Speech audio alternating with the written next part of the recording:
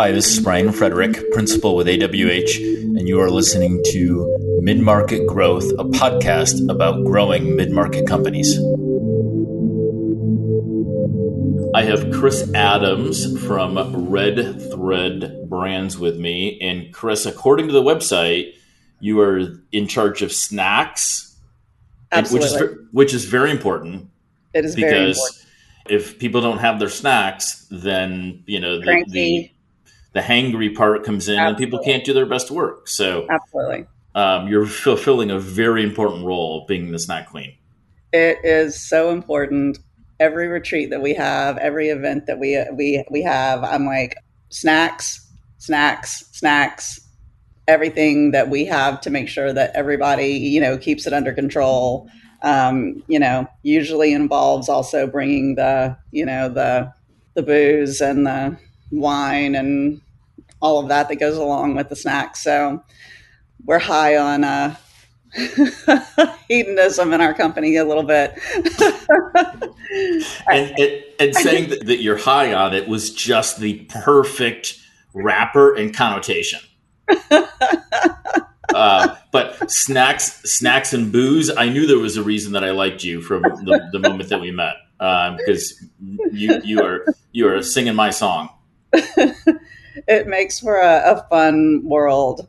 We're very we all really like what we do. We love Red Thread. We love our work. We love our clients, and we really like to have a good time while we're doing all of that. So it's important. Good stuff. Absolutely it is. So we're going to dig into branding for mid-market companies. As a precursor to that, give folks the 30-second perspective around Red Thread, what you guys do, sort of who you do it for, and then we'll jump in and sort of peel back the layers on branding for mid-market companies. That way people have a little bit of a baseline of where you're coming from. Absolutely. So we are a fully integrated marketing firm, and that means we do everything that is considered brand development, brand execution, brand strategy, and we believe that it is best when intertwined, and you take those pieces of what some people are doing, whereas we need a website, we need social media, we need a blog, we need this. And we believe that those things work best when woven together and make a strong fabric. And you get a better brand strategy and a better brand awareness for your clients. You build believability. Awesome. Thanks for that. So branding for mid-market companies is an interesting conversation, especially for those mid-market companies that are not super sexy, not super glamorous. Absolutely. And branding sort of gets still, I think, widely underappreciated and undervalued. Why do you think that is, and why should mid-market companies care more about it? I truly believe that it matters, and it matters more to them. It should matter more to them because they are in positions of really building loyal customers. Their base where people can either believe in what they do or not care what they do is kind of a fine line. And you have companies who, they've gone from being either a mom and pop or a small business, and they've raised through the ranks. They've been able to have some sustainability. They've been able to keep themselves afloat, and they're now doing great, right?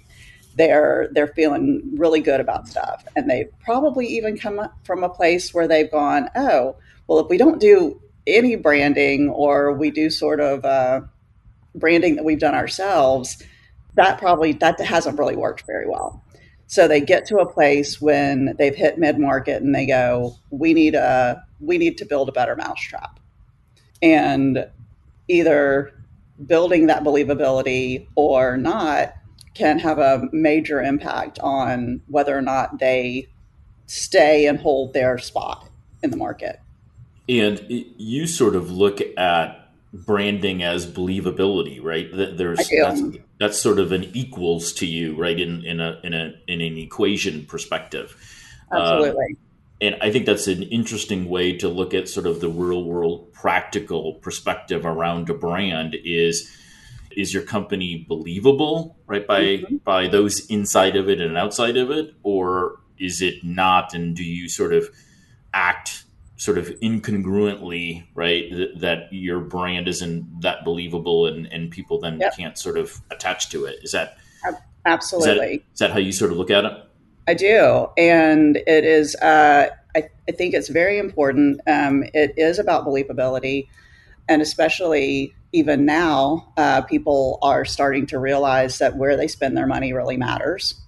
And it's very important as the kind of older generation consumer is moving to the right of the scale of consumerism, and you're having a younger market move in. The millennials are no longer even the young kids anymore. And when you look at people who are saying, we want to spend money with companies that we can believe in, that actually matters to them. And so if you're going to hold your own in whatever market you're in, and it's not just like touchy feely brands, right? It really has to be the overall, are you who you say you are? It doesn't even have anything to do with are you Tom shoes or not, right? Like Harley Davidson, like them, don't like them, whatever. They are who they say they are. How do you then sort of think about brand values, mission, culture linked and then separate? And where do those lines cross? And where do we often get it wrong of looking at culture as brand or looking at values as brand? How do you sort of, divide and conquer, yet sort of aggregate? That is such a good question. So I look at it as if a company doesn't know their purpose, like why they exist, then their employees don't know why they exist. And if the answer to why do you exist is to make money, yeah, but I mean, that's sort of a pay to play, right? That's like, that's just a given. Of course, everybody wants to make money. Companies that have people on the inside that say, oh, we can really get behind this. We understand. Like, this is a company that we can be like, oh, yeah, we're brand ambassadors from the inside out. So, a lot of companies, one, their executive level teams don't agree on what their purpose is or don't care. Two, their employees on the inside are confused as to what they should be actually attached to, or are they just getting a paycheck? And then you get a customer experience where the customer then gets, employees who are like, yeah, we're getting a paycheck. What you need? I'm off at 5. Right?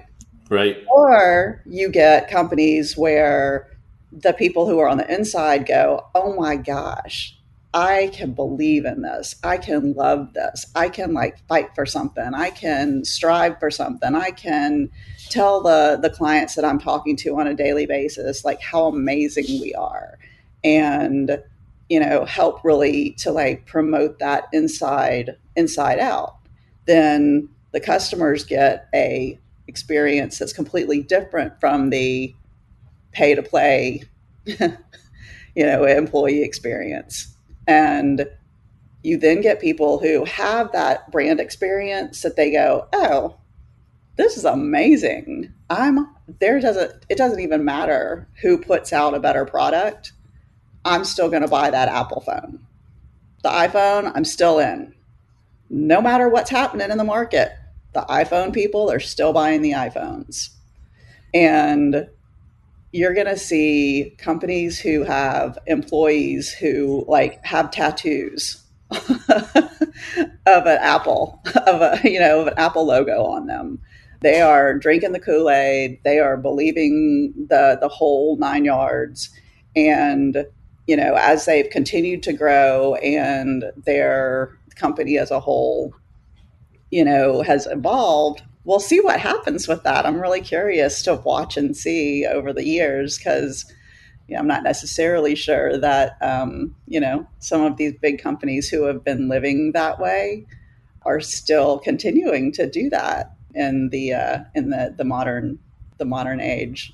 Other companies are on their heels, I think, and they're going to see some strikes to their believability and their brand. Yeah, for sure.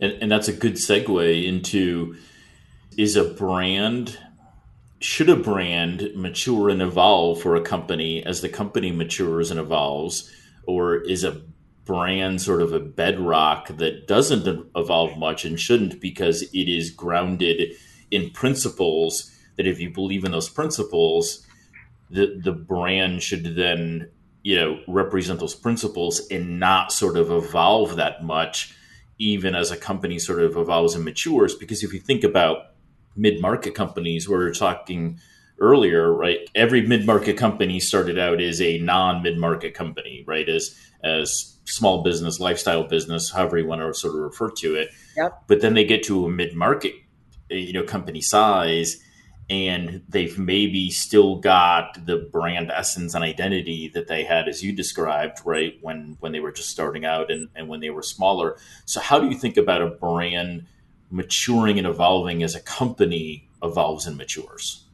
Yeah, so I definitely think that the company should evolve and mature, and their marketing should evolve and mature. Their stories should evolve and mature. They should be consistently assessing their market, their consumers, and their value. Although I tend to believe that their purpose doesn't necessarily change, but their marketing does. So if you have a company that started off as let's say I'm thinking that there's Aveda, okay. I'm pulling out big names, not mid markets, but so Aveda, when Aveda started off, they were very much small mom and pop. One of the first organic brands, cruelty free in the country, and like they have grown so much, and they've been purchased by another huge company. But their marketing has gone from crunchy granola to very high end, and I think that they probably lost some people along the way, but then they probably gained some people along the way. And the goal was to have products that were consistently cruelty free, consistently environmentally friendly, and products that felt luxury. So going from the crunchy granola to the more high end has been a fantastic evolution for them. And people who still are interested in the products that are considered, environmentally friendly, cruelty free, organic, those people are still believing that brand no matter what.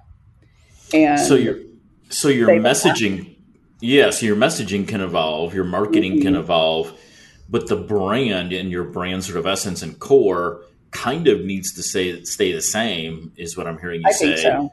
Because if that changes too much, then I guess it's a sign that, and this could be plausible, I guess, but it's a sign that your original sort of brand stance might have been not that foundational. Hmm. Absolutely. Um, and and how often does that happen? And how often do you see that, where a A company lot. sort of builds its brand on what is not a very solid foundation and not very solid, principles, if you will, and Yes. then they figure out at some point later, maybe as they're a bigger company and there's more consequence and there's more on the line, that they say, oh geez, we have a weak brand and now we need to actually define a more solid foundation for our brand.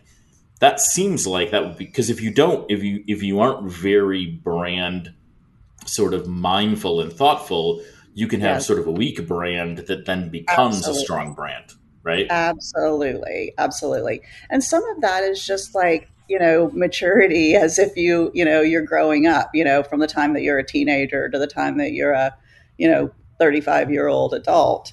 You find that you're probably your core of your core of yourself is something you still resonate with, but you've learned things, you've matured, you've kind of learned what not to do, what works better for you.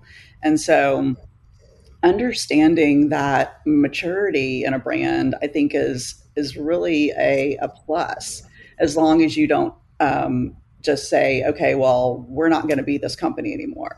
So Whole Foods is another great example, right? Don't we all want to know what's really going on at Whole Foods right now?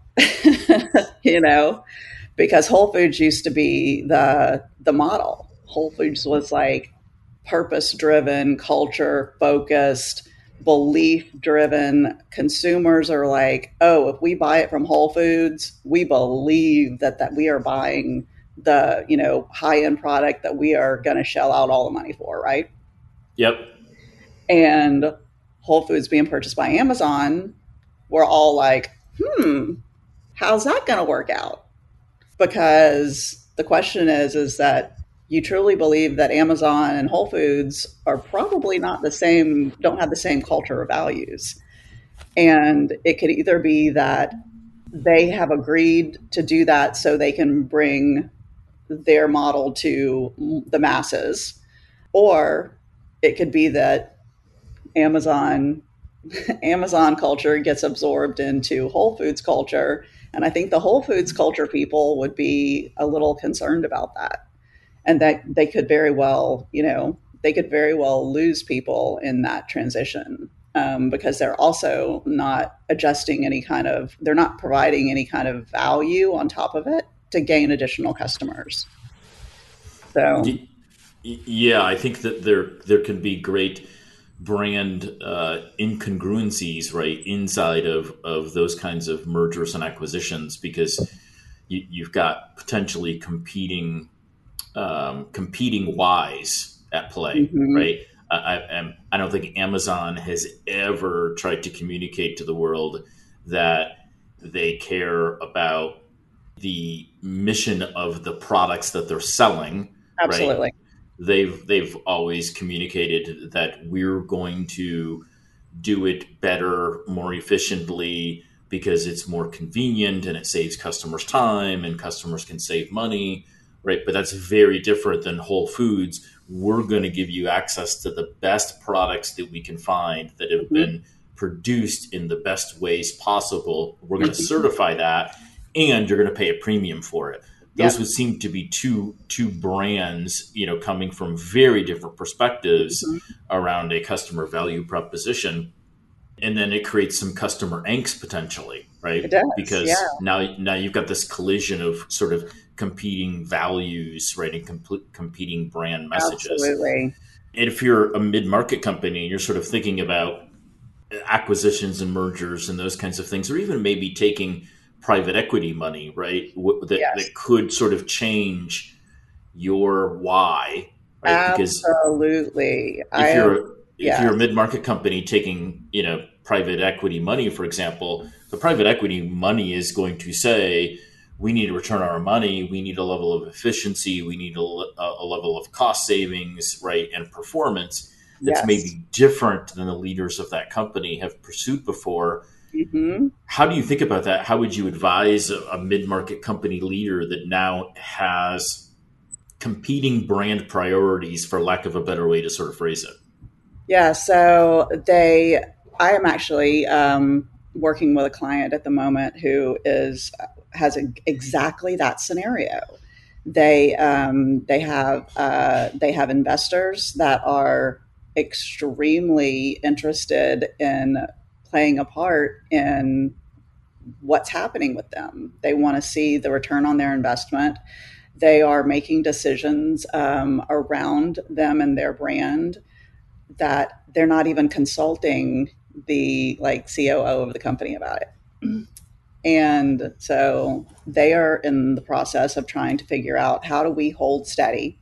and how do we continue to be the company that we started out to be, and also help our investors understand what we're doing. So, one of the things that we're doing with them is we are consistently helping them to prove that companies who hold tight to their brand beliefs actually outperform companies that don't. So, the most recent statistic on that is that, the companies who behave in that manner outperform their competitors 14 to 1. And that's a statistic that is actually up from about 5 years ago. It used to be 9 to 1. And it's based on a study of Fortune 500s of companies who behave and act in a way where they are consciously, acting and driving their companies based on their purpose.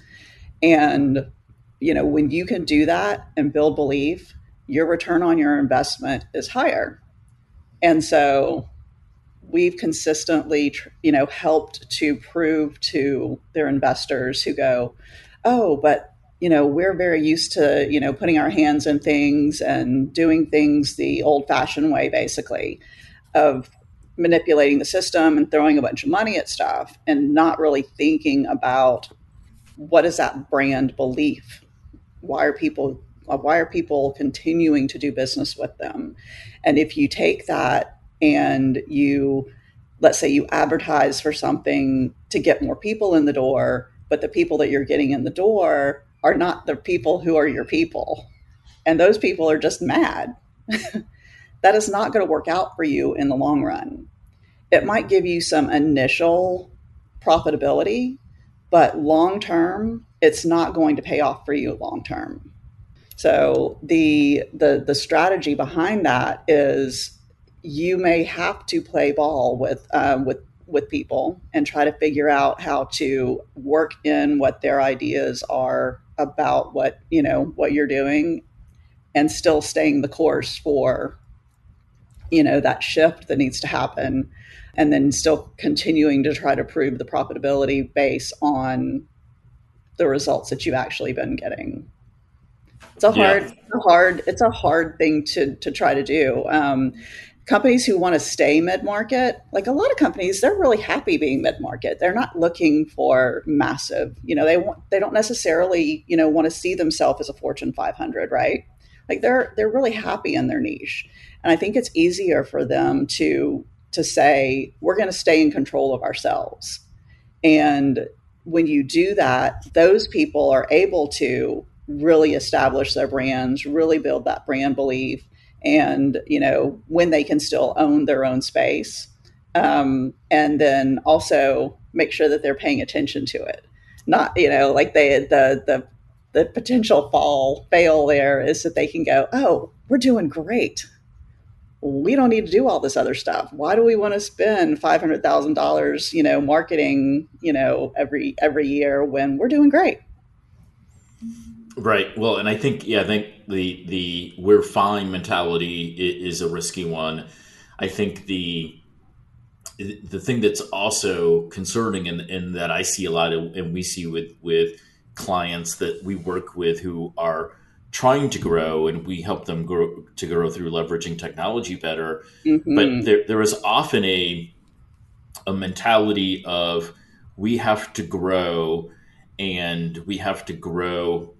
I wouldn't say at all costs necessarily, but the focus is so intense around growth that they then take actions, and they do things that Yes. are sort of inconsistent with who they've been, and Mm-hmm. and they make choices that they sometimes later regret, because those choices weren't grounded in any belief in any Yes, sort of yes, yes. strategy that isn't Mm-hmm. other than, hey, we need to grow, so we're going to do this because we Yes. need to Yep. grow.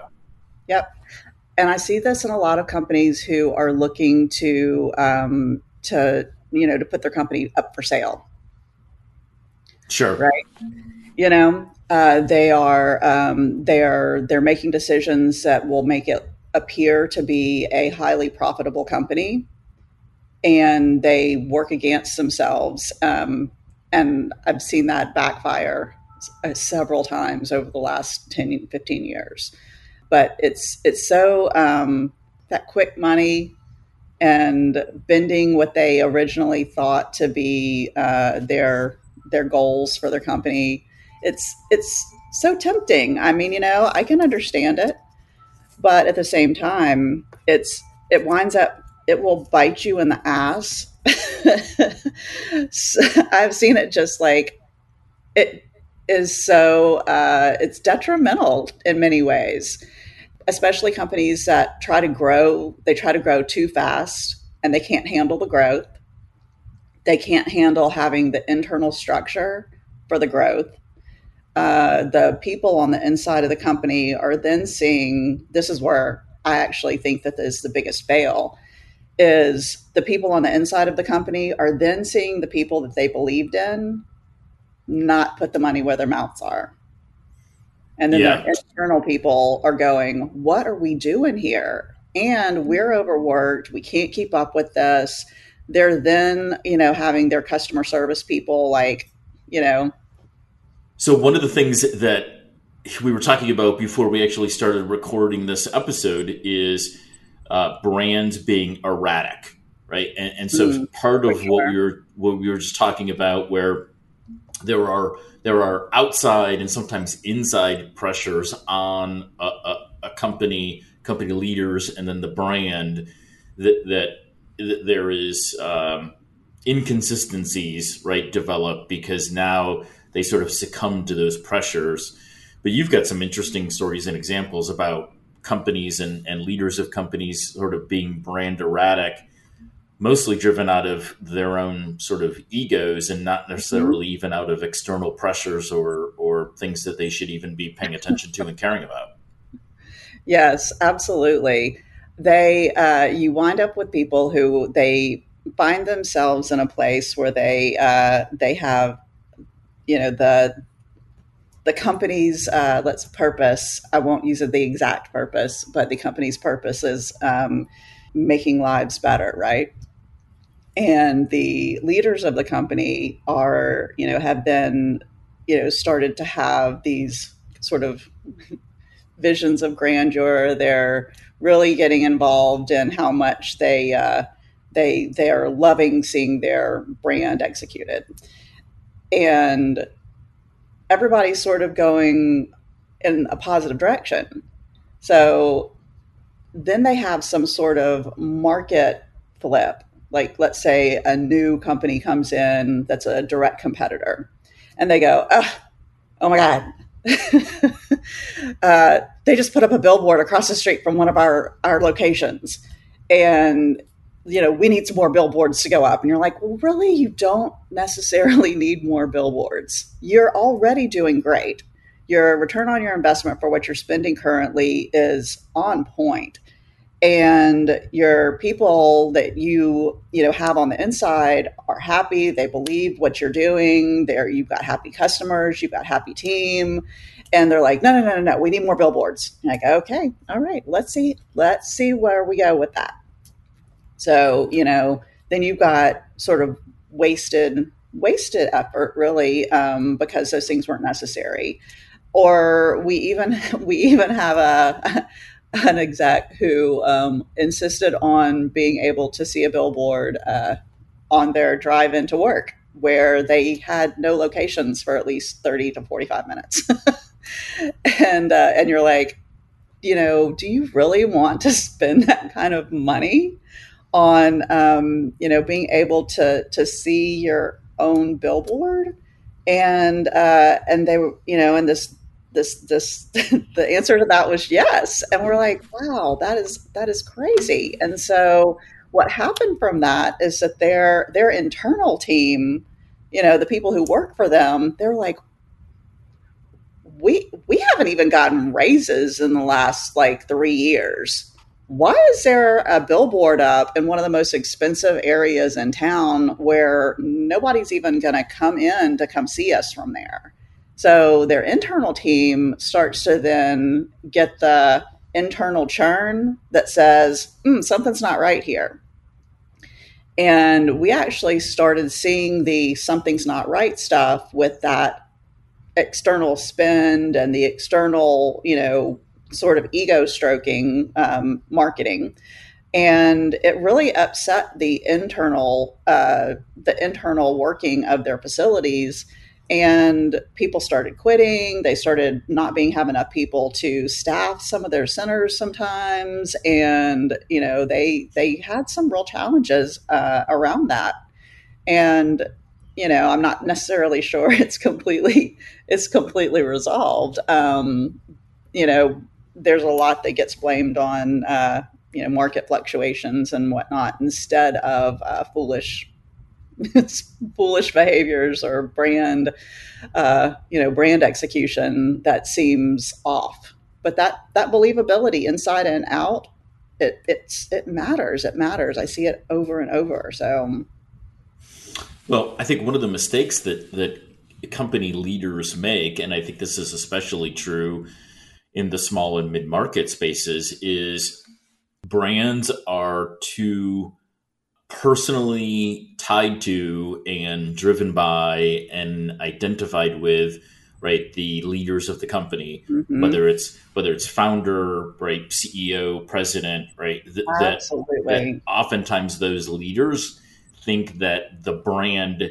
is them and their perspective of the business, their perspective of the why, their perspective of what they want out of the business, right? Yes. And that's almost never true, right? It is. So I think that it is and it is not. So I like to see a leader who they like. I think that it works best, rather, when a leader has their own personal purpose, right? Like they've done that work. They know who they are. They figured that out, and they know why they're the leader of that company. So they have their own personal purpose. They've got their own personal brand. And they then understand the brand of the company, and the company has a purpose. So if you get involved in what your company's purpose is, and what your leader's purpose is, and those two things align, then you have a higher chance of success. If you have a leader who their personal purpose is to just make as much money as possible, with at all costs, and your company purpose is to make lives better, eh, you're probably going to have a little bit of some conflicts there, because the people who are over here going, you're not making my life better, right? Because they're putting their team in a position of being overworked, not having enough resources, and then all of that then rolls back down onto the client and to the customer. So if you have those people that look at Southwest Airlines, you know they're still going strong on their purpose, which is to like democratize the skies, right? And they are really consistent. People believe in Southwest. They believe in the whole heart thing. You consistently hear from their internal people that they are who they say they are, and the leadership of that company backs that up. They outperform their competitors over and over and over again. You look at like Walgreens and CVS. Walgreens and CVS several years ago, maybe 5 years ago, said we're not going to sell cigarettes anymore. We're supposed to be a company about healthcare. We're not gonna do that, and they have outperformed Walgreens consistently. When they started being more concerned about the believability in their brand over just like the are we the cheapest. So is that one of the great inconsistencies for a company's brand that can happen, is the inconsistency between what the sort of leaders of the company want and what the company wants to be or says that it is. And if, Absolutely. if that gap is too wide, it's going to be very hard to sort of brand execute adequately. Yeah, absolutely. So, and there's, there's so many places I think where mid-market companies can keep a better hold on that. So they've got a likelier opportunity to really see that return on developing that purpose-driven brand. And when I say purpose, it is whatever their purpose is. So it's, are you doing what you say? Are you who you say you are? And are you putting your money where your mouth is? There's a lot of tag words that go along with purpose. I have issues with it sometimes. But yes, the overarching believability across the board, if you don't have that consistently, then you're, a lot of people sometimes they don't, they don't care. The older, we've got an older generation, they're like, I'm buying a widget, I want the cheapest widget, right? And so sometimes that matters. And if that's what your concern is, then fine, purpose driven branding for you. But if you're a company that, even companies who, may not supposedly seem sexy, right? If you have a internal culture that is built from the belief that they are treating each other well, that the company is a good company, the company's respecting their employees, the company is matching what they need to match for their internal and external perception, then even your widget selling can outperform the other widget if it's more expensive, if you have people who can get behind what you're doing as a company. Yeah, that makes sense, because I think that's one of the challenges in the mid-market space is there are a lot of mid-market companies that are not that sexy. They're not that glamorous, right? They literally, truly make nuts and bolts and building products, and they're distributors of engines, right? And no one is going to look at them and say, wow, this company is fascinating. And this company is driven by a purpose and a passion that we can all sort of sign up for. But many companies in the mid market produce the things and provide the services that allow the big brands, right, to do what they do, and for small companies to have people to sell to and to have customers.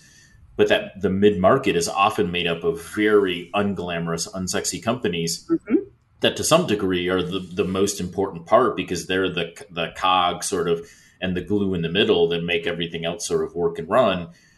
But oftentimes they get to the point of having either ignored or irrelevant branding, right? Because they're like, well, we make nuts and bolts, so, what does it matter, right?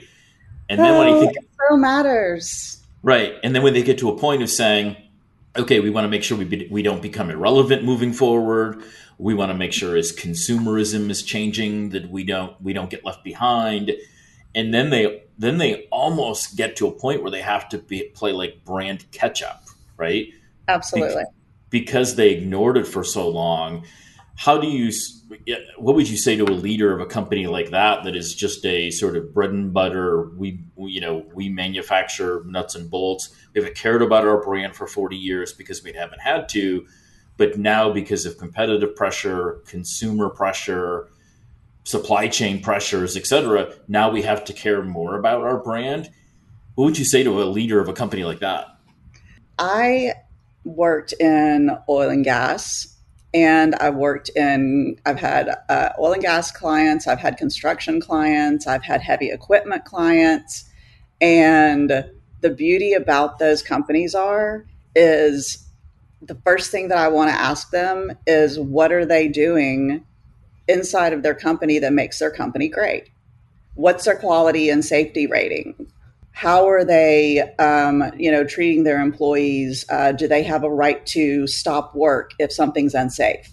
Do they, what's happening in their company? And that is their company. That's their brand.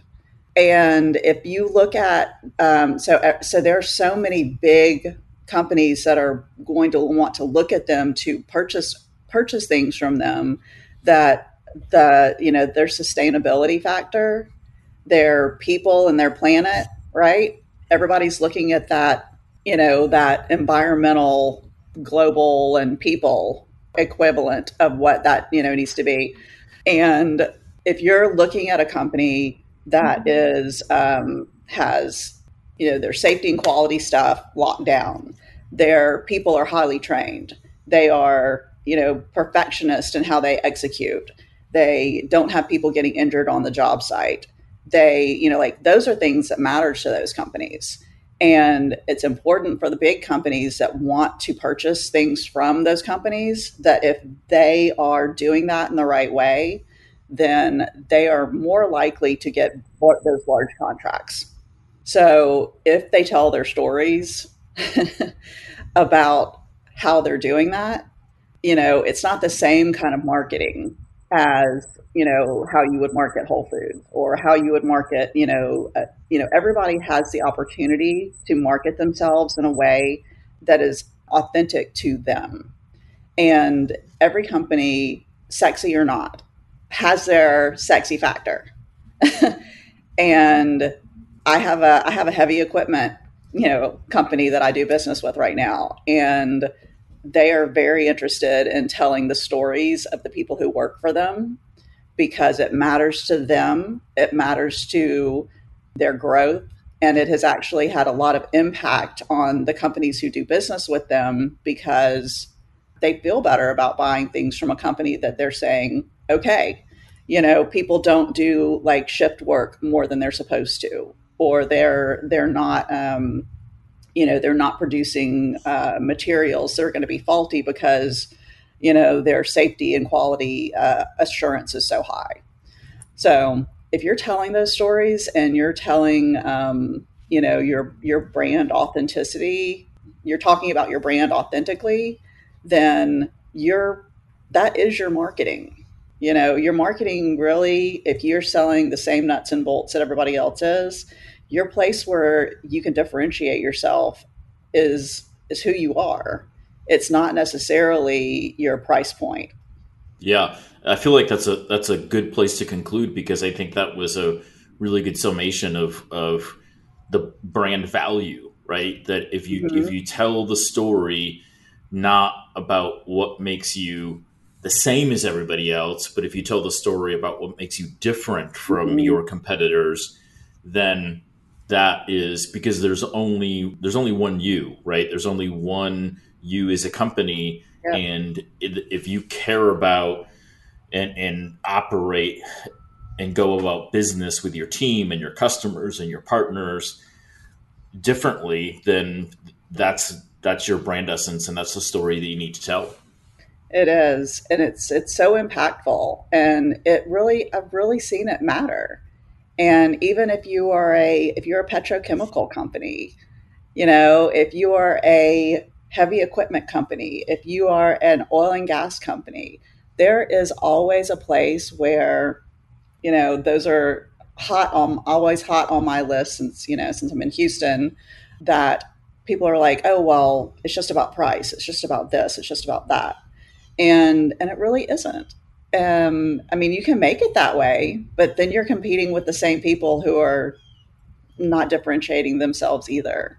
So I love a good story. I love to find out that a company is, going above and beyond to protect their people, protect their team, and which in turn then reflects on how they take care of their clients and their customers and their sustainability.